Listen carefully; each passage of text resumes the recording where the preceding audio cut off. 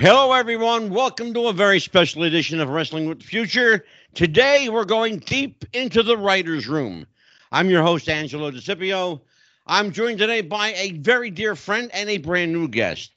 Joining me, our friend Nikita Breznikov. Nikki, how you doing, my friend? Good morning, everybody. It is indeed morning in Seattle, way out in the Pacific Coast. North of Seattle. North, please. North of Seattle. Yes. I'm so sorry, Nikki. I'm in the gulag. Yes. And joining us, a first-timer with Wrestling with the Future. He is boy, to say this man's an author is an understatement. Holy crap. He's got more stuff out than King James right now. I'm going to tell you something. Scott Teal, welcome to the show. Hi, Angelo. How are you? I'm wonderful, brother. This is just kind of and Nikita will tell you, normally I have 3 or 4 other guys here with me. I decided I want to go solo on this one because I really wanted to pick your brain a little bit. And I wanted to get a chance to do something I really don't have a chance to do often, Scott. Okay. And that's to pick Nikita's brain. He's my friend and we talk a lot, but I never got a chance to get into his head. And maybe you can open the door into his head so we can find out why and how and all this this book came to be. So, and that's another reason Nikki's here.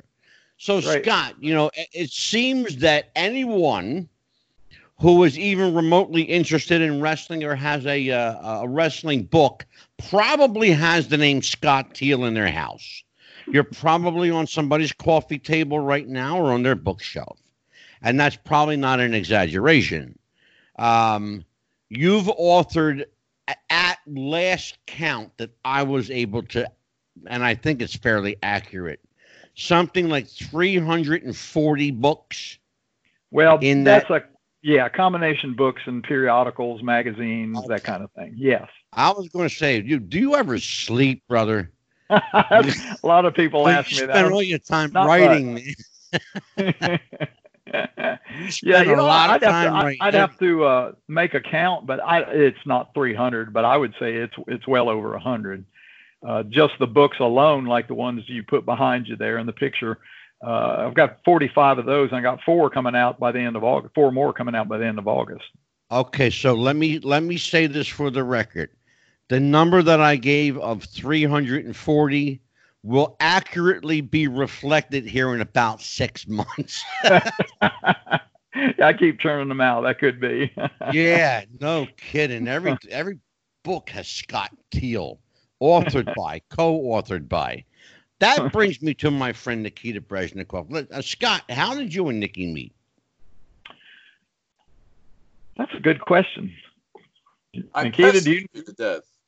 I can't down and pestered you. That's what it was. Yeah, he bugged me to death until I finally answered his email. There you go. That'll do it. And Scott was actually visiting out here one time with his family, but he was on vacation, and there was some kind of other event going on. And it's like, man, I could get down there, but it would literally take that 35 miles I described. It would take 3 hours when they have some event going on. The traffic here is horrendous. So I said, man, I'll pass. And you guys are having a family time anyway. So I said, I'll catch you when you get back home and you get settled. And that's what we did. Yeah, we spent a whole week with Dean Silverstone. And that's while we were there, we made plans to meet up at his store, Golden Oldies Record Store. And we had, I guess there was 10, 15 wrestling fans. Johnny Buff, old-time Carney wrestler, professional wrestler, showed up. And we just had a great time hanging around Dean's store there. The past. Did you go there's a name from the past. I actually know that name. I'm old. Did you get a hamburger? I'm actually a few months older than Nikita, and I'm like 2 days older than dirt, basically. Wow. You're probably not as old as I am. I don't think you're old as I am. So. Well, here's the thing. The interesting thing about Nikita's book, and I read the book, and we've talked about it on the show. It's written from a very different perspective than you're used to writing.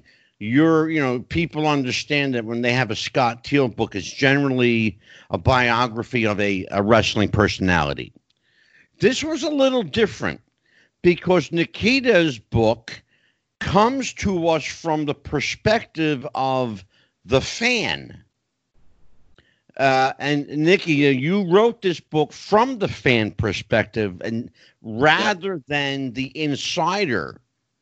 There was a little peek of the inside, but you generally wrote it from the fan growing up in the Northeast. Yes, and that's where the title, When It Was Real, this is what made my mind form around this idea. It was like I told the wife, I'm going to write this one day. When I retired from the police department, that's what I sat down and started to do, because everybody I talked to, whatever, lawyers, police, whoever, firemen, wrestling touched their lives. And people on the East Coast, it was WWF. Oh my God. It's like, man, this thing, it still lives within us. So what it meant to us, it was like, I told somebody, like, tag team championship changes were epic. I mean, that was big deals. When the heavyweight belt would change, the world stopped. So for us, I'm not going to say it was better than sex, but I mean, it was pretty damn close. I'll tell you that. I hear you. I'll put it that way. Now, Scott, because Nikki is an East Coast guy, Baltimore-based guy, and it's pretty apparent that you're not. Was it difficult for you to put your mindset in that East Coast frame of mind, to understand, his perspective, where he was coming from? Could you relate, in other words? Absolutely. I grew up really just like Nikita did in watching the wrestling business for about 3-4 years. All I did was watch, and I never missed it. I'd go to spot shows whenever I could. I go to Tampa whenever I could, and I loved every minute of it. So I had the fan in me. And I will say this, the best books are written by those people who were fans at one time, because they understand what it is that turns wrestling fans on, as far as reading and as far as stories go. As far as getting with Nikita, he had that thing. I mean, it was so good. And in fact, to be honest, and Nikita will testify to this, at first he had a hard time talking me into it. I've had 2 or 3 books like that where it was somebody like Downtown Bruno. I told Bruno, I said, Bruno, you're a guy from the 80s, the 90s, actually. Yeah. I have no interest. Anything past 1984, 85, my eyes glaze over. But Bruno's story was just phenomenal. I loved it. It was a different era. Same with Nikita. I thought, well, this is a little bit different. It is the 70s, but I'm not real sure that there's going to be an interest for this, because I saw it as just sort of at first, people put out books like results books, they're great because they have, but they're sort of boring, there's not much to them. But Nikita intertwined all these results with stories and with personal stories. And it was phenomenal. I just loved the way he did it all. So to sit down and what be able to work on it. What I really enjoyed about Nikki's writing, and Nikki, I'll tell you now that I talk to you like you're here. Yes. What I liked that you did, and you have to almost kind of be from the East Coast to understand this, it's that you spoke to me like 2 guys hanging out on the street corner or sitting on the stoop. Okay. Yep. Sitting on the stoop. Shooting shit, shooting the bullshit. Right. That's what I liked. It was no nonsense, no flowery language. Straight up, here's the way it was. Yes. This is my take on it. There you go. And that's what I enjoyed about it. Let me move my camera here. There we go. Nothing behind the curtain. That was none of anybody's business. Gave a little insight on a few angles, which was interesting and kind of fun, but no dirt, absolutely no bad mouthing, because it's like, hey, these people, men and women in wrestling, they saved this kid. I was a severely abused child. It was horrible. I turned on that television. They were there. And when you went to that arena, it's like, oh, man, Christmas every month. It was was your go-to, and I can certainly relate to that. You said something super important, Nikki. You said something super important. They didn't let you behind the curtain. You know, Scott, and I want to kind of your insight on this here. Wrestling books are not new. The idea of getting into a wrestler's mindset is not new. The results books have been around for time in memoriam. When wrestlers started telling their stories, however, back in the 50s and 60s in their books, even then, and I think, Nikki, you'll understand too, even then, they kayfabed you. Yes. They still kayfabed you, even though it was a quote-unquote autobiography or biographical story. Yes. That, to me, that just takes all authenticity away from the notion of a biography or an autobiographical book. If you're going to, you're not doing your fans or your potential literary public any favor by kayfabing what they already know. There's no need to buy the book if you're going to kayfabe somebody. Yes. You know, case in point. Perfect case in point. Much as I loved him, you know, and God rest his soul, Bruno Sammartino. Yes. You know, you know where I'm going, Nikki. Okay. When I read that book, I'm like, Bruno, come on. I mean, geez, you know. But now we love him, so we eat it. And you know, Nikki, in the interest of full disclosure, Scott, we've had Sal Carenti here, who authored Bruno's book with Bruno. In fact, Scott's been here twice. And I said, Scott, I said, Sal, I said, how can you, in all candor, say that you authored Bruno's book? These are stories he's told for the last 50 years.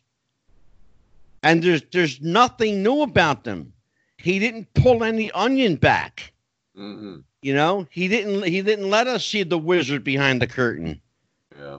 He kayfabed from. There's a lot of problems with the with that up until I don't know if Ole was. I would say Ole is probably one of the first that really went behind the scenes. I don't know when Mick Foley's books were published, but there were no autobiographies before the 80s. You mentioned the 50s and 60s. There just weren't. Even in the 80s, though, when some of the late 80s, when some of them came out, yes, they were strictly kayfabe. And it wasn't until the 90s that the guys started speaking out. I had a newsletter called Whatever Happened To, and I started out just simply telling stories of the guys. I didn't tell, background, any kayfabe information, but after 3 or 4 issues, and the guys started saying, why don't you tell some of these stories and start telling some of it? So it did begin to come out. And it was, even when I talked to Don Fargo, and that was probably, I guess, 2003. I mean, Don and I had been friends forever. But when I started talking to him about his book, it was going to be a kayfabe thing. He did not want to break kayfabe. And this is in the 2000s. These guys were, and me too. I mean, I was the same way. I worked for Nick Goulas, and I was, Nick told me when he brought me to work for him, that's one of the first things he said. You don't share the inside information with the fans. You keep it to yourself. Oh, I'm telling you what, brother. When that's drilled into you for 20, 30 years, it's hard to break out of that. And there's still really, a few guys really is. It really is. But, and it's kind of, it's a slippery slope. It really is. There's the dilemma you reach when you, as an author, and Nikita, I'm sure you went through this too, just how much to let out. Right. How much do you let them peak? If at all in some cases. But it's now where everything is, kayfabe is all but gone. In fact, let's just call a spade. It's gone, okay? Kayfabe is dead. It's, much as I hate to admit that, rest in peace, kayfabe, twice already now. It died twice already. It died a death of ignorance, and it died a gruesome death of anyway. But if you're going to if you're going to write a book, and if you're going to be trusted with someone's story,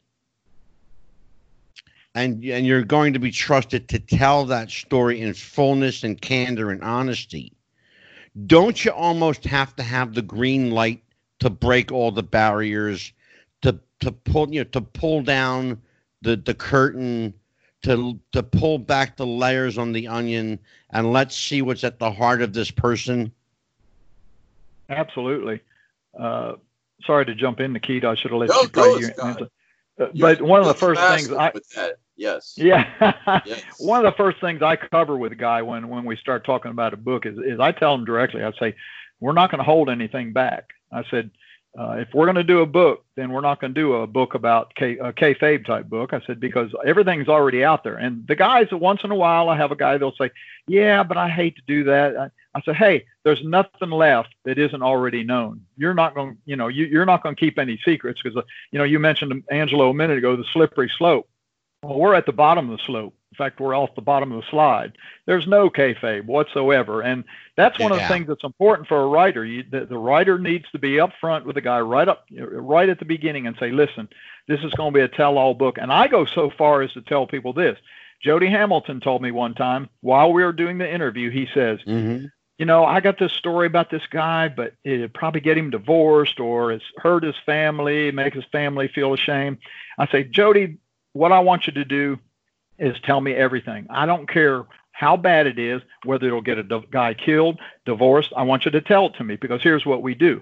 Instead of losing a good story or a great story possibly, what we do is instead of saying Nikita Breznikov had 6 girls in his room one night at the Holiday Inn, we say, well, there's this wrestler one night at the Holiday Inn. He had 6 girls in his room.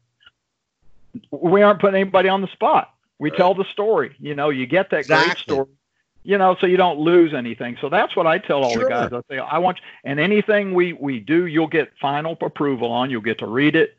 And if you say, I'd rather this story not be out there, then we won't put it in there.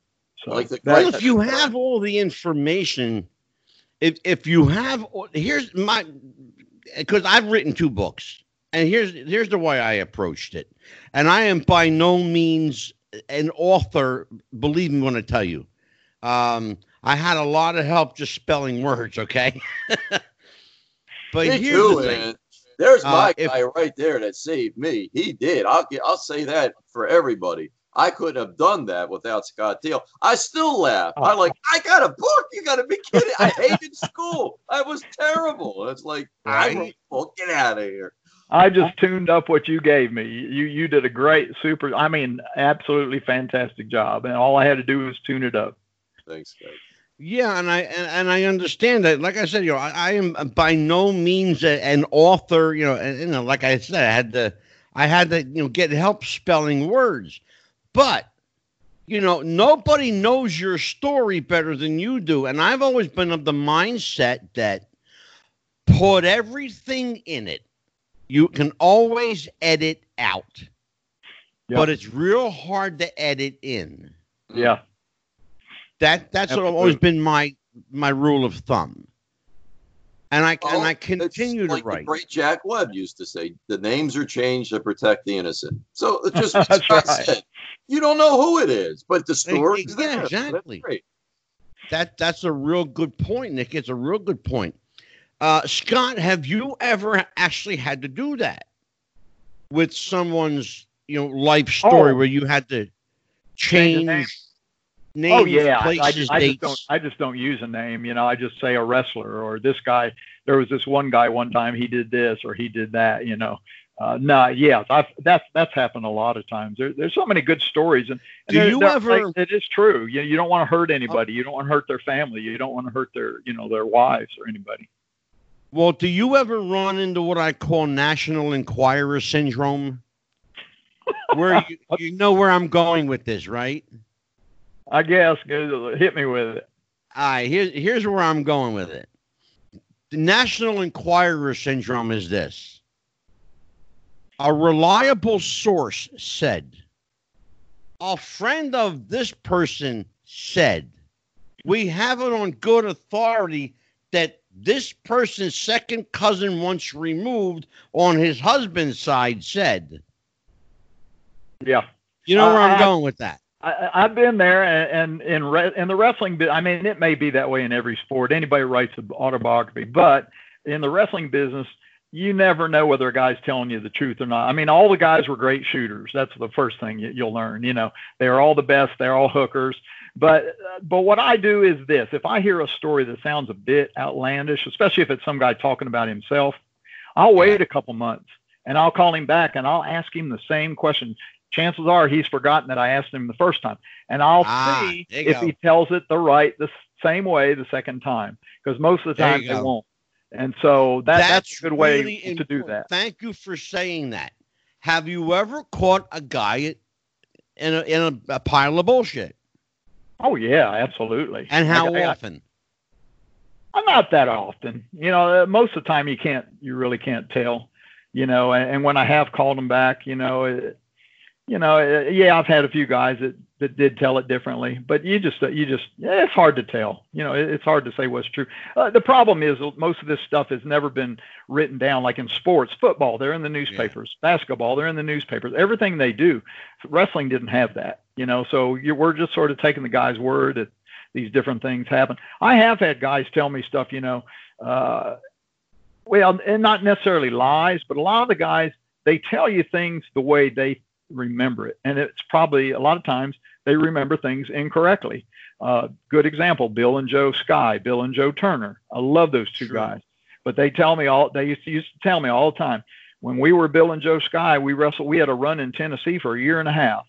They were here for like 4 months, but that's the kind of thing I have to do when I start doing my research to be sure those facts are accurate. They weren't lying to me by telling me it was a year and a half, but that's the way they remembered in their mind. To them, it seemed like it was a long, long time. And that's what Nikita and I had to do, with he wrote that whole book, and then we had to go back and check this date, check that date. We checked every single date in that book, checked everything, who was there. And I remember parts where Nikita, he had something in there a couple of times. This wrestler did this with so-and-so at this particular time. Well, when I got researching it, that wrestler was in Portland. He wasn't in the WWE. And it wasn't that Nikita was lying, but it was the fact that that's the way he remembered it. You see? Now, wait a minute. Let me straighten that out. Scott, I didn't even know that until you told me. It was Ken Patera in 1978 when he was pissed off because they gave the belt to Backlund. And he even wrote it in Backlund's book. He said, I'm sitting there with Vinny Jr. and I'm like, hey, what the hell's going on? I bust my ass here. So he got mad. And we were all told by your uncle there, Ange, that Patera had an injury. So they canceled Baltimore, Washington. The last thing he did was the Garden on May 22nd. Yeah. And then he's in North Carolina, and he's down in Charlotte. I didn't know that till Scott revealed. I'm like, Scott, I thought he was legitimately busted up and couldn't work. It's like, damn. Well, then let's take kind of the opposite approach on that one. Nikki, have you ever written a story that is your story, that you experienced, and had someone tell you, no, that's not how it happened? Yes, a couple of times. And the old timers, they tend to forget. They tend to forget what they say and what actually happened. Oh, so boy. It's like, reality is like, we can go and look at the results books, and this is the way it played out. But it's like, okay, out of respect, you're right. I agree with you 100%. Now, the only thing that there was a couple of revelations that I made. And one, again, was with Phil Zacco and the Chief with the broken leg incident. Oh, yeah. Now, that was February 14th of 79, and we were in the teeth of a blizzard, which hit on the 19th. So that night, it was probably like 10 degrees. And, Hamburg, Pennsylvania is frigid. So Chief's like, here's what I want to do. I want to bring, because it was a volunteer fire department's building to begin with. He said, I want the AMBO to come in, take me from laying outside the ring. And Phil Zacco's like, are you crazy? It's 10 degrees. I'm not opening that door. And Chief's like, the hell with it. I won't do it then. So he won out. They do it. But then when they put him into the AMBO and take him to the hospital, pretend they're going to the hospital, the people are leaving. All right. Yeah. People are, it's like, oh my, they're so into it, which is what we always talk about. They're going to go follow the AMBO to the hospital. So it's like, now what the hell do we do? Oh, we go to the Reading Hospital. It's like, geez, unbelievable. But see, then I had somebody recently tell me, well, they knew that was good. They were going to go to the hospital and they were going to take pictures there. But it's like, that's not what Chief told me. So I don't believe it. I believe Chief's version, because it probably would catch them off guard. It's like, here, everybody's following us, Nikki, when it was real, that's what they did. Yes, sir. You better believe it. That's what they did. I told Patera. They bought into it. They bought into the suspension of disbelief. Yes. They bought into it. They didn't know any better. No one smartened anybody up. That's another thing I want to talk to you, Nikki, and Scott about being smartened up. Scott, when were you smartened up in earnest, and who's the one that smartened you up to the business? It was a gradual thing, but I started watching pro wrestling in 1968, and by 1972, I was going to the spot shows, Tampa, and I met a few of the guys, not very many of them, just a few. I met Koatiki, a Hawaiian wrestler. We became good friends. But as I hung around, I began hearing these words, these, carny words. And so what I did, it's funny, I started writing them down, and I'd go back to my typewriter and I'd type, and I carried this I wish I had this thing, but I carried this little piece of paper in my wallet for years before I got really smartened up with all these words on it, what job meant, what shoot meant. And I carried this and I'd refer to it every once in a while. Well, when I came to Tennessee and I started hanging around, I met more of the guys before I went to work for Nick. And that's really when I got smartened up. And of course, I was fairly smart until Nick invited me to come work for him. At that point, Katie barred the door. I mean, I was smartened up to everything. Yeah. Nick told me, day one, he says, you can go in the dressing room.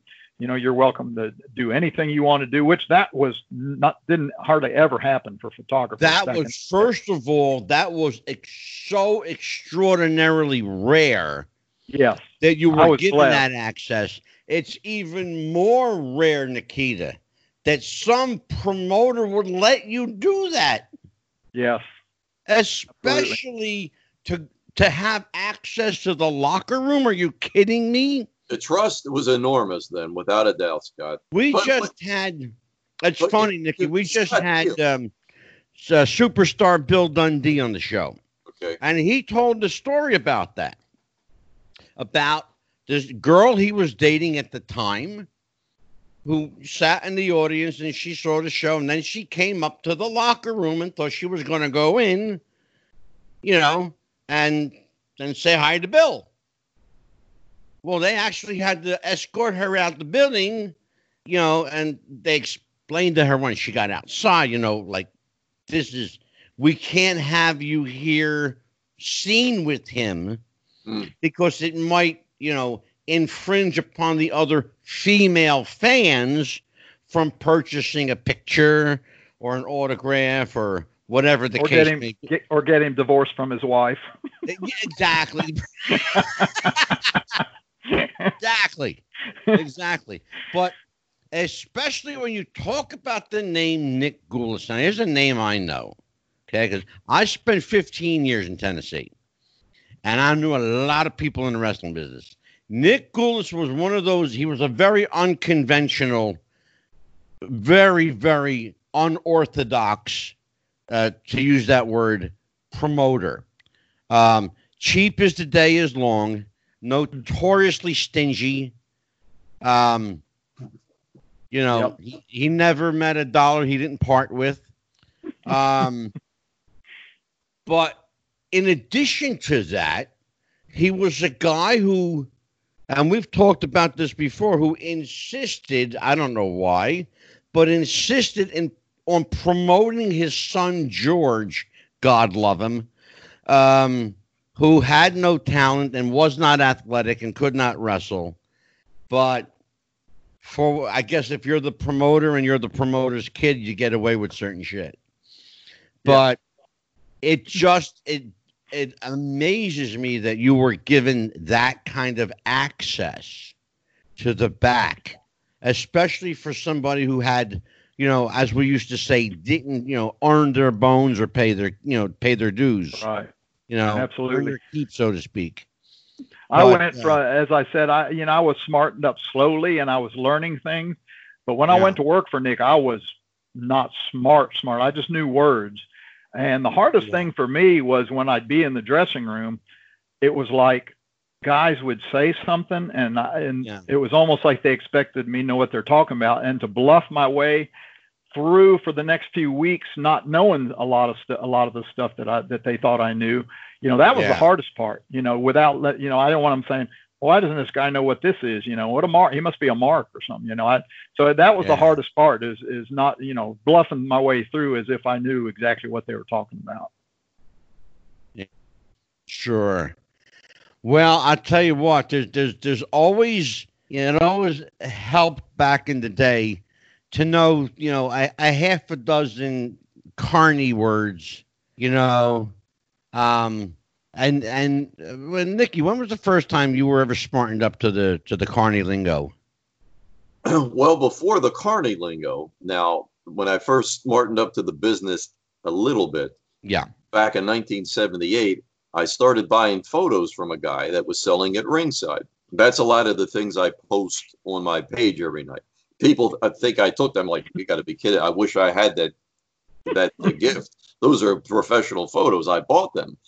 But then I become friends with this guy. So he starts giving me information. He tells me about Peter Maivia's heel turn coming up. And I'm like, yeah, okay. I was like, Peter Maivia, he's the nicest guy in the world. This isn't going to happen. This guy must be goofy. But I tell my friends, and they're like, get out of here. That's not going to be.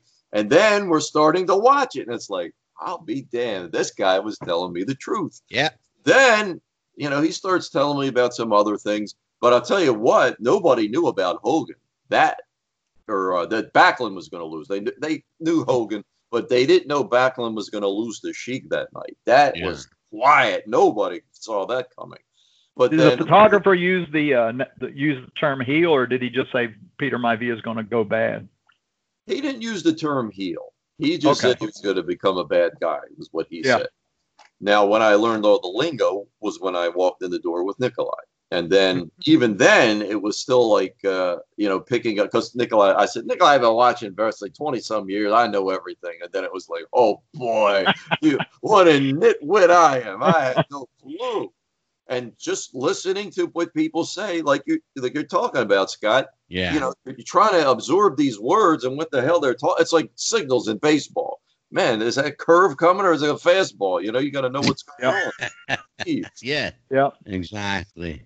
Hey, I remember one time we were doing the promos, like Wednesday afternoon. We used to go to the TV station do the interviews, and Len Rossi was filling in for Nick. He was doing some of the promos, talking to the rest. He'd ask the wrestler what they're going to do the next Wednesday night, how they feel about their chances in the match.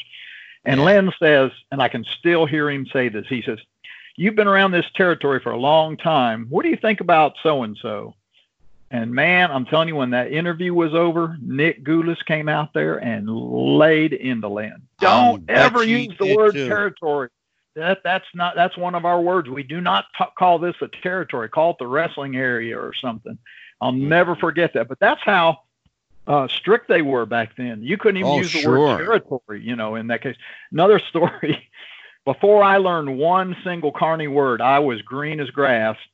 I called Coach John Heath in Sarasota. He coached the Cardinal Mooney wrestling team.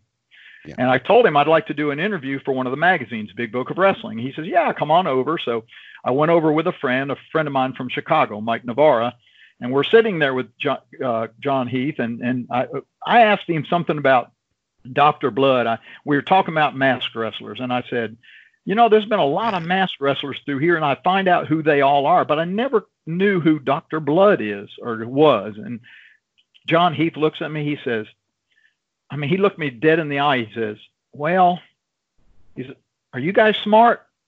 And I said, and I went through my mind. I thought, well, yeah, I get A's and B's. That's exactly when. And I said, oh yeah, we're smart. And he went ahead and told us. It was Dale Lewis. But it's the funniest thing is I thought he meant, are you smart? You get good grades. And right. Yeah. Right. But that was the first time I think I ever heard a wrestling term used.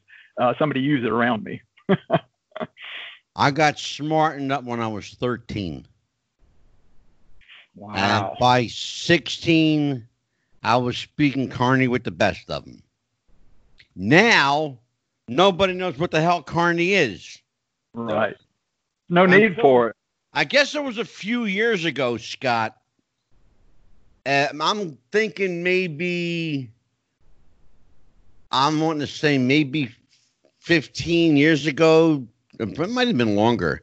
Where Brian Blair came out with a book called Smarten Up, Say It Right. Yep. Was that about 15 years ago? I'd say it's probably, I'd say it's more like 20.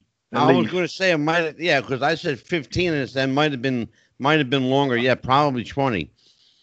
Now that book, talk about a book that got heat. That book got a lot of heat from inside the business. I didn't know that. You didn't know that? No, because, I think that came out probably right after Ollie's book. Maybe it was before. If it was before Ollie's book, I can see that. Oh, no. That got a lot of heat. Wow. Yeah. Guys, they didn't because it was basically, B. Brian Blair was, tipping the hat, How did it sell? Did it do well? It sold moderately well, but then again, at the time, Nikki, the business was becoming half smart anyway, and everybody was like, wanting to, like Scott Teal walking around with the proverbial piece of paper in his pocket with words on it. Now you had a whole book of words, Now, and the fans loved it, and it sold moderately well, but the boys in the back, none too happy with B. Brian Blair after that, because Brian got a lot of heat after that, a lot. I just looked it up. It was 2001, so 19 years. You were close. Yeah, I was going to say I'm usually pretty good that way. Yeah. But it talked about how to speak Carney, and it didn't just give words. God, yeah. It had sure. How to speak it, everything. That's exactly what I'm saying. That was the one last vestige that the boys claimed as their own. Carney was their language. Yep. It was handed down from carnival wrestling to big time wrestling. That was the one thing that we had that was ours. Oh, yes. And now here we are selling our trade secrets, prostituting it, giving it away, and a lot of guys were none too happy with Brian Blair for that.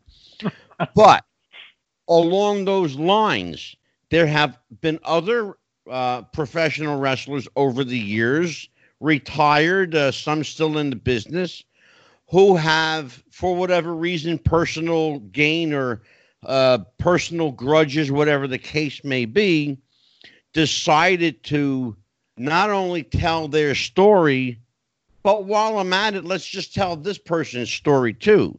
And let's tell that story. And let's tell why this happened and why that happened. And Nikki, you're shaking your head. You know where I'm going with it. Yes. Yeah. So let's talk about that, Nikita. Guys that, and Scott, chime in on this, guys that aren't satisfied with just getting their piece out. They want to do damage while they're doing it. Cool. So let's talk about those kind of guys. Well, it's life. I mean, people, it goes on with Hulk Hogan. Okay. Everybody wants to just badmouth Hulk Hogan because they are jealous of him. He's the luckiest guy there ever was. He came in at a time, he got on the train and the train was running, where everybody else, they were in a stagecoach, man, but they still made it. Sure. Hogan, yeah, he had the look, but he had the whole machine of the company behind him. So people resent that. Yeah. No matter what they say or whether they say it in public or not, they resent it. So sure, Yeah. the venom's always going to come out. A lot of people spell ego with an I. You know, look at me, look at me, look at me. And it's just like I always hear, I sold out the building. I sold out the building. They all sold out the building. It's like, you know something? I bought the tickets. I came to see Johnny Rods wrestle Urkel in the opener. I came to see everybody, man. It wasn't one match. It was great. Like when Chief and Valentine were going to go at it, but we wanted to see everything, man. That was what it's about. But exactly, you can't get guys to just let go of, hey, I had my time and I was mid card, and that was great. Well, you did your job. Nikki, let's stop right there, Nikki. That is a perfect segue. It's a perfect segue. A guy, and I got a lot of examples of guys that wrestled long past their prime, guys that should have, you know, left the business 20, 30 years ago that are unfortunately still around. Scott, have you had those moments where you had to kind of put your foot down and not write someone's story and refuse someone's story because of either, like Nikki said, the ego factor or the look at me factor or the what about me factor? Have you had to do that? No, I haven't had to put a whole book aside and say I wasn't going to do it. I mean, I did refuse to do Van Vader's. We talked about it and we planned to, but he got sort of nasty because I couldn't get to it when he wanted. And I said, screw it, I don't need it. I said, you find another publisher. I said, I do a lot of work for you guys, and I'm not going to waste my time. So, in the interest of full disclosure, Scott, that's the person I was actually going to mention, but I'm glad that you said his name rather than I. Absolutely, yeah. And I even sent him a little recorder. I said, get started. I said, go ahead and start recording. I sent him questions. I said, get started on these questions. Just start talking into the recorder and tell your story and verbally, and then you can send it to me. I'll take it off. I'll type it up. He didn't even do that. Instead, he wanted to tell me it had been 6 months, and I hadn't even called him to get started on the book when I had told him it was going to be a year before I could even begin. So I just left it at that. But as far as anybody else, I have had guys that get into the ego thing. I did this, I did that. But you know what I do? I just leave it out, because when they read the book, they don't remember what they told me. You know, they read. They don't think, oh, wait a second, I told him that I sold out Madison Square Garden 6 times and they were hanging from the rafters, and the guy had never been outside of Tennessee. Well, you know, I just don't put that story in there. He doesn't think about that, you know, so, or I'll pare it back a little bit, you know, I'll say we had really good crowds or something, you know, but no, I never worry about that. I just leave stuff out, you know. I'm going to share a story that I've shared on the show before. I've never told Nikki, and you, Scott, have the benefit of hearing for the first time as well. You all know ECW's hardcore guy, New Jack, right? Of course. Mm-hmm. Right. Well, New Jack stayed with me for 2 days. He was here because I was going to write his book for him. Okay. The book was going to be called You Don't Know Jack. Good. Okay. Good question. That's a good title. I came up with a great title. I had it, you know, trademarked and, you know, copyrighted. I'm sorry, not trademarked, copyrighted. And I was beginning to, and I had a notebook this thick. And he and I talked, and we had this dialogue going on.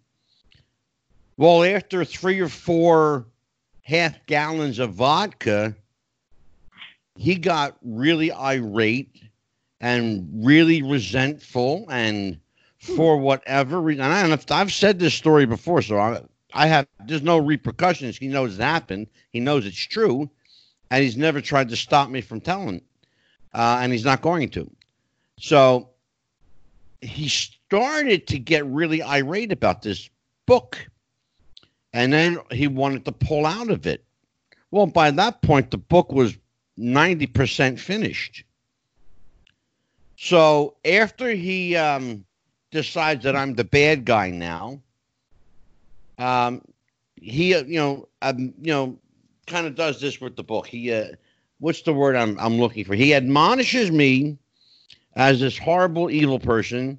He walks away from the book and wants nothing to do with it. Okay, so that's fine. Meantime, I'm holding on to his life story in like 3 binders this thick. And he wants them. Only one problem, he cannot have them because I own them. And I still own them. A guy like that can be a nuisance until or unless you can afford, as I did, to pick up the phone and call your attorney and make him go away, which I did. Have you ever had to do that? No, I haven't. Nikki, it's the first time you've ever heard this story, Nikki. Oh, it wouldn't apply to me because I don't have that kind of situation. It would only be Scott, actually. Yeah. Because I don't. I haven't. Him, you could just beat him up. That's true. Yeah, no, I haven't had that situation. The only legal problems I've had came from Rocky Johnson after I wrote his book, and that was a whole rigmarole there. That was just a bunch of the biggest bunch of mess. You know what? There was a story, and you know what? I have you here, so let me get it from the horse's mouth. The story circulating at the time was that the furor over this book caused you and Rocky a falling out, caused you a falling out with the Cauliflower Alley Club, et cetera, et cetera. Can you set the record straight, please, so I know that I heard it from you? Right. No, I had left the Cauliflower Alley I left the Cauliflower Alley before the book was actually published. Okay. Just problems with Brian Blair. I won't say any more than that. You don't want to hear about it. There's places you can hear about it, but I left the Cauliflower Alley completely. I left there. I had done Rocky's book. I spent it was about 5 months writing his book. I even wrote Dwayne Johnson's foreword. I wrote everything. So after what happened was there was a Canadian company that published at ECW Press. They wanted Rocky on the contract, and if I was going to be on the contract, they couldn't give us the advance that they were giving us the biggest advance they had given anybody. Yeah. Well, if my name as an American was on the contract, they couldn't do it because part of that advance was coming from the Canadian grant from the Canadian government. So it had to be strictly a Canadian author. So I called Rocky. I said, "What do? We want to get this advance." He says, "We'll just go with it. Let me sign it. And whenever I get a check, I'll send you half." All right. I get the first 1/3 of that advance. He sends me a check. Weeks later, I get a letter from his lawyer, John, is it Calvin, that writes these comic books, wrestling comic books? He sends me a letter saying I am owed nothing else on the book. And then shortly after that, I get a letter from another attorney from Rocky that says I'm owed, that if I don't sign over complete authorship to the book, to Rocky, where I have nothing to do with it whatsoever, they're going to sue me. Now, I couldn't have cared less about the money. I mean, I'd like to have it, but it doesn't bother me. I'm doing well. I've got a good pension. It's not like I have to have it. But the fact that Rocky did that after I spent 5 months of my life writing his book, that he did nothing except answer my questions. Yeah. But that wasn't the falling out.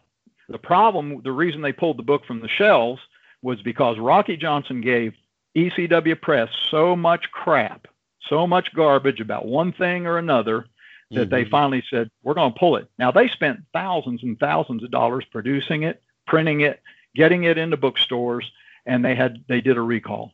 So the problem was Rocky all along. And you know why Rocky had the problem with me is because Brian Blair got him in his ear and told him lies about me. And I've got it on a voicemail from Rocky where he called and apologized, said he should have never listened to the boys because they put all this stuff in his ear. And of course, that was before I got the second letter from the attorney. So yeah, it was Brian that got in his ear and turned him against me. But that had nothing to do with our falling out or the book being pulled from the stores. The book got pulled from the stores because Rocky was just a jerk. May he rest in pieces. Yeah, I understand. The fact that Rocky is also Canadian by birth didn't hurt his cause and certainly did nothing to help yours. Right. But look, the work is the work, you know. If you put the work in, you get paid for the work you do. I'm a big believer in that. I'm sure, you know, amicable agreements could have been made that did not have to result in that, but greed is a funny mistress. Mm-hmm. You know, especially money's a funny thing, especially when you don't have it. You know, and Rocky didn't have it at the time. No, when this happened, Rocky was getting $1 million a year from his son. His son bought him always bought him his houses. He paid for his maids. He paid for landscapers. He bought him already prepared meals delivered to their house every day. Rocky had no need he bought him cars whenever Rocky needed a new car. He had millions of dollars, and yet he chose to screw little me out of the little bit of money we got.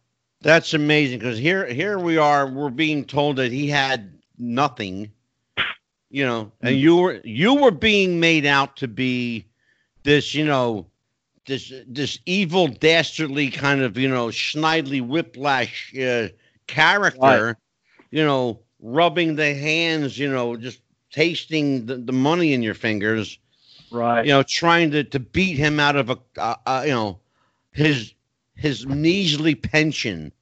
Well, come to find out, he was doing a hell of a lot better than you.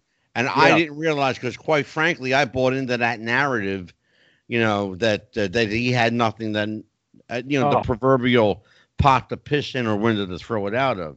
Oh, you ought to see his house. He had a beautiful house in Fort Lauderdale. We went down, visited him for 2-3 days, and scanned pictures. Well, I know that his son Dwayne spent a shitload of money on him. That I know. Yep. That's well documented. Yeah. You know, because as much, you know, and Nikita, you know this, guys in the wrestling business, they're not the swiftest guys in the world with a buck saving $1. They're not the swiftest, and unfortunately, to say they're not the most honest from A to Z. Okay. Yeah. You gotta count your fingers when you shake hands with a lot of people in that business. Yeah, I know. Do I still have them? Right. Exactly. And it's like, man, it's so sad. Nikolai Carney doesn't stop when they leave the ring. No. And one thing that always amazed me when I first started. That's a real good point. I'm going to get back to that one. Go ahead, Nikki. When I first started to travel with Nikolai, people would say, take care of Nikolai, take care of Nikolai. And I'm thinking, take care of Nikolai. I'm the new guy in the town here. What's going on? But then I realized he was such a kind soul. You could beat him. Okay.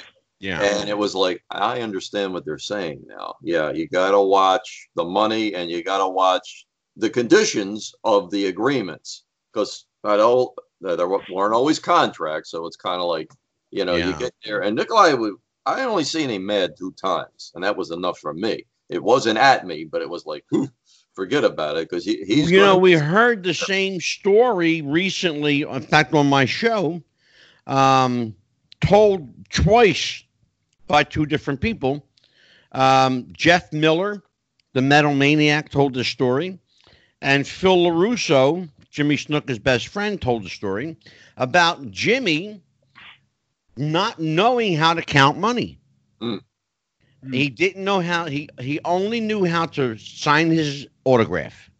Wow. He knew how to sign his name. And he knew what a $20 bill looked like, and he knew what certain bills looked like. But generally, he couldn't count like large amounts of money. And a lot of people used to take advantage of him. You know, Jeff Miller told the story a couple of times where Jimmy had instances where he was basically could have been ripped off, were it not for, you know, some honest, benevolent person being, you know, close by or involved in a transaction where, you know, they gave him his honest share of what he had coming to him. Let's talk about guys along those lines. Talk about guys that you've had the right for, or you've had the co-author for. First of all, let me go back for just a half a second. Let's talk about co-authoring someone's book. Now, Nikita, you actually wrote part of this book? Yes. Most of it. All of it, really. Okay. I tuned it now, up. In a case, Scott, where your name is on there and you're doing either most of the writing or you're co-authoring the book, right? Mm-hmm. How do I want to say this? I'm trying to be polite about it. Well, let me give you this. In my case, like Scott said, this reads like a police report. I had the meat of it there, but when he says he tuned it up, I gave him 500 pages, so it would have been like it was outrageous. Yeah, Scott, and I'm glad you did that, Nikki, because I was trying to be delicate. I was trying to be what's the word, diplomat. I was trying to be. I'm not a fucking diplomat. I'm sorry. I tried to be diplomatic, but thank you, Nikki. You knew where I was going with this. It was like a broken window. I brought the glass to Scott. He framed it and put it in there, and then everything was fine. There you go. Okay. Now, have you ever had somebody try to reframe your glass for you, Scott? No, not really. Everybody, really, the guys I've written with have been real happy with what I've done. There's really only been a few people that have written a book where I would almost take it and just publish it like it was. Nikita's one of them. You know, he's a good writer, despite what he says about not liking English and all that stuff. He did a great job. I always put it. These guys send me a melody, okay, and I take it and I add all the orchestra parts to it. I sort of that is a make it a symphony. Great analogy. It's like writing a song. Right. That's like being a songwriter. Absolutely. That's beautiful. I tune it up, write the harmony, make the symphony out of it. You know, that's my job. And that's what I do best. In fact, I've told people I could probably, but I couldn't sit down and actually write a book myself. But I can take what somebody else does and I can make it sing. I mean, that's just my strength. I'm not bragging, but that's just what I do well. You know, believe me, I understand that all too well. In fact, the other night, I had Vince Russo here along with Mike Williams from the Sage of Quay Radio. We were doing a show on the death of Paul McCartney. And I had these two rather large books. Each book is in excess of 670 pages, called The Memoirs of Billy Shears.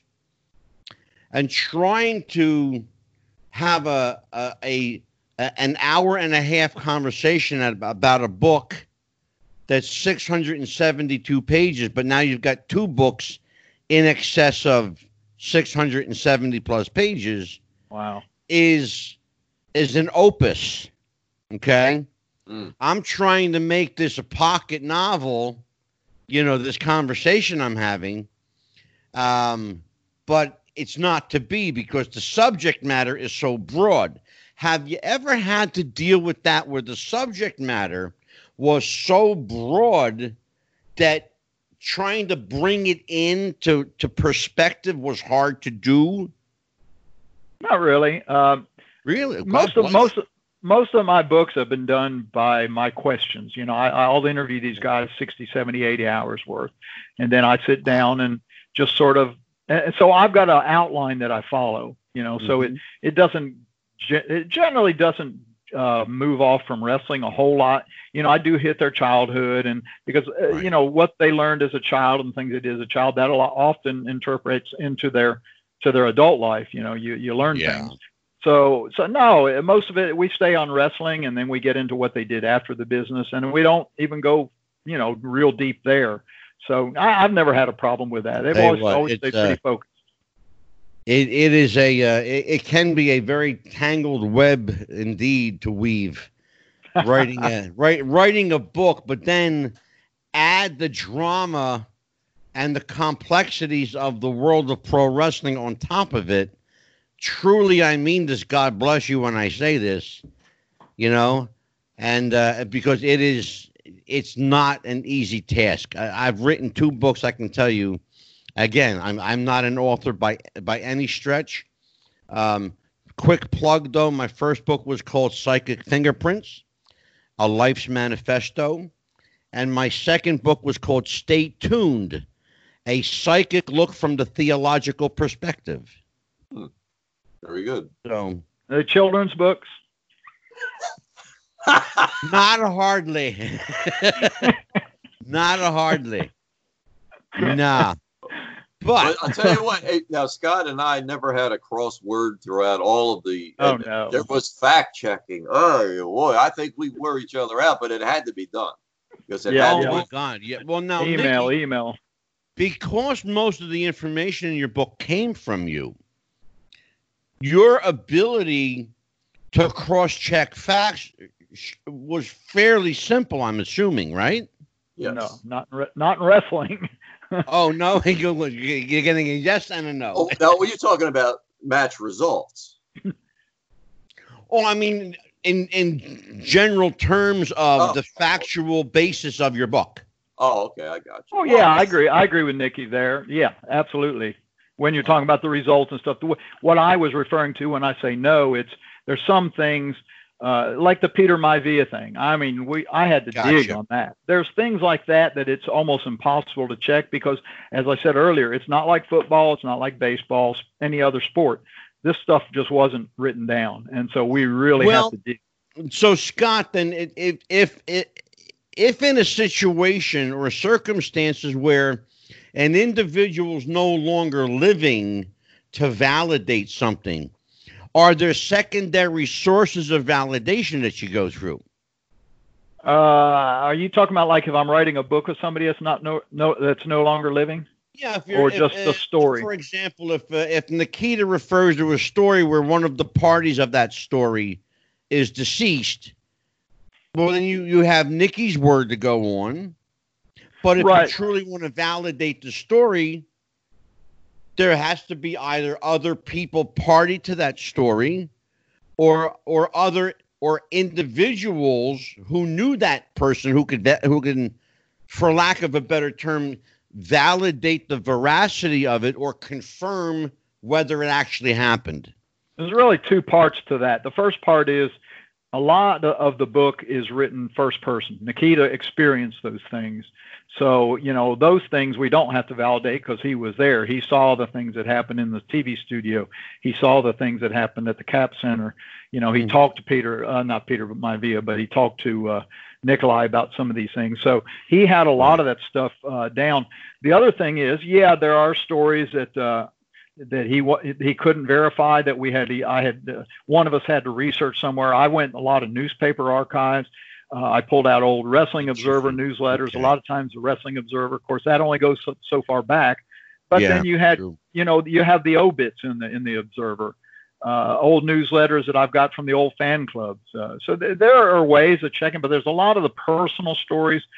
No, you can't. There's just no way to check them. And unless it's a bad story, I wouldn't, to have no hesitation to go ahead and finish it. Scott, had you thought about it, and had you known me back in the day, validating, verifying, affirming all the information you wanted would have been just a phone call away. Because I know Bill Apter, and Bill Apter knows everything. Yeah. There you go. Bill knows everything and everybody. He can tell you what happened back in 1951. Yeah. Because he was probably there and he probably took pictures. Yeah. I love Bill. We all love Bill Apter. Uncle Bill. Oh, yeah. He's the best. I'd make jest, but I would love Bill. He is really, there's a man that's a treasure trove. Yeah. Well, speaking of, I'll tell you what, we barely scratched the surface of this one, but we only have an hour for this episode. Tonight I have part 2. This is the writer's room. This is part 1 of the writer's room with Scott Teal. Join us later this evening with part 2 of the writer's room. Kenny Casanova will be with us tonight, along with Dan the Man Sebastiano, my co-host. I am flying solo on this one. Everybody, I'm going to move my microphone here. I want everyone to check out. Look at this. Scott, I got to get you one of these. Nikki, I got to get you one too. Please. Yeah. Love it. Beautiful. Wrestling with the Future t-shirts. Can you see what my t-shirt says? Yeah, I have CDO like it's OCD. That's funny shit. I like that. Very good. That's hilarious. Tonight, when you talk to to one of them. when you talk to Kenny tonight, get part 2 of the Vader story, because he's the one that picked up the story, and he told me himself. Okay. I told him a little bit about what happened to me, and he told me himself. He says it was not an easy process working with Vader. He says it was like I gotta tell you, I have heard, I've heard horror stories about Leon. I really have. They range from he was the greatest guy in the world that would give you the shirt off his back, to he was a son of a bitch that didn't care about nothing but himself. Yeah. I mean, and every gambit between A and Z, And you find that about a lot of people. I don't care how good they are, how bad they are. Don Owen. Scott, is it just that way, or is it just that way in wrestling, Nikki? Ooh, It depends. It human nature, and it's a spin. However it lands, that's where it is. I wish that I had more time for this episode. I really do, but we are limited to an hour for this one. Thank you for having me on here, Angelo. I appreciate it. Thank you. I got to have you back. Nikita, this is an open door policy with you. Yes, you're welcome here anytime. And as long as the Screen Actors Guild says it's okay.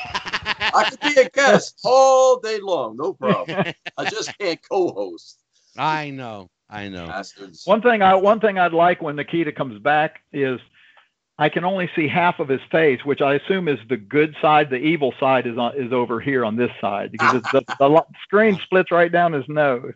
He's got one of the greatest profiles in wrestling, too, by the way. I love that. Man, that promo picture you got is killer. I love that promo picture. It's great. Scott Teal, promote your stuff, bro. Go for it. Oh, just go to CROWBARPress.com. It's all there. Everything I've published. I've got 4 books coming out in the next, by the end of August. So I'll be making a lot of announcements about those. And just check out CROWBARPress.com, and it's pretty well self-explanatory. And get When It Was Real. That's the book we want on everybody's coffee table. Front and center, Nicky. Look at that. Yes, Bob Backlund and Greg Valentine on the cover, February 19, 1979, The President's Day Storm. It meant so much to us. It's what it's about. It's about the love that fans had and why you could believe in it. It's about when it was real, Nikki. 50 years ago, we still believe in it. I'm telling you, and I have that book behind me there. See that? It's front and center. I put it there for a reason. I'm marking out for my friend Nikki. Thank you, sir. And I wanted everybody to buy his book. And I have one. And by the way, speaking of books. But, when you were talking about money and things like that, Scott told me in the beginning, this is not about profit. It's about passion. And I said, amen. I'm on board with it. No problem. Absolutely. Without money, I'd be writing about football or something else. Brother, let me tell you something. It cost me more money to publish my book than the book made, and you know what? I don't care. I made minus $4,000 from my book, and you know what? I do it again too, because it was just the fact that I was able to put pen to paper, put my name on a book, have it out there, and it was worth it. Absolutely. Because I did something I knew I could do, and Nikki, you feel the same way. I know that. Yes, and when you see the comments, it almost makes you cry. It's worth it. Yeah. People appreciate what you knowing that you had an effect on somebody too. I was not a WWF fan as a kid.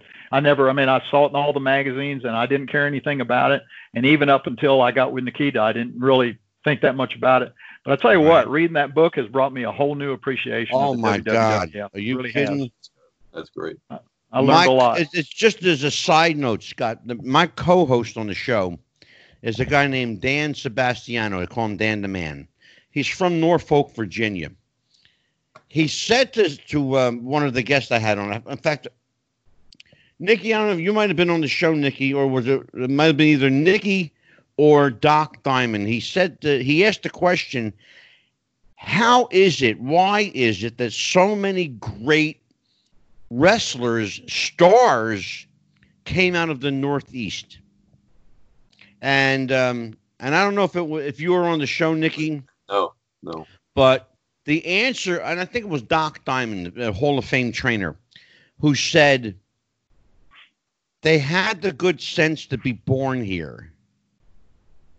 And really, that's the truth. It's just, this is a breeding ground for great wrestling. Yes. You know, I mean, they had the good sense to be born here. Well, you either have New York, the Bergs, and PA. God, it's a huge area. Yeah, Washington, Baltimore. I mean, it is, you know, I know they talked about don't say territory, but it was territorial. WOR, every week championship wrestling was always geared to the Garden. Everything Phil Zacco could then take from that for his Baltimore show, and Philadelphia and Washington, and then everybody else, like out on the Cape Cod and you know, people out there, Witchies, you know, but the main focus was the Garden. That was Black Friday every month, and it was WrestleMania every month when you really go back and look at it. Yeah, and you know what, too, Nicky, another name that we forget to history besides Phil Zacco is Ray Fabiani, the guy who ran Philadelphia. Right. Ray Fabiani. Yeah. You know, there's a show too, Ange, the promoters of that time. Yeah. Rudy Miller, Toots Mondt. There's a lot of guys. God, sure. Oh, please. You know what we're going to do? We should have, and Scott and Nikki, while I have you here, you just prompted a show idea, believe it or not. Why don't we do a show on the great promoters of the 20th century? Okay. Why don't we do that? Why don't we plan to do that? Be honored, yeah. Wouldn't have had a show without him, right? Sounds great. Yep. I got to make sure that when I tell Scott, that I got to give him like a 3-day heads up on it, so he can get home in time, turn his camera on. You just got to tell me whether it's Central Time or Eastern Time. I know. I'm busting your chop. Brother. I know you are. Thank you for joining me today, Nikki. You're always a welcome member of the family, and I will be calling upon you shortly, my dear friend. Okay. For Nikita Breznikov, for Scott Teal, keeping it real.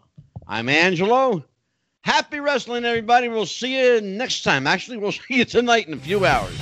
Bye-bye.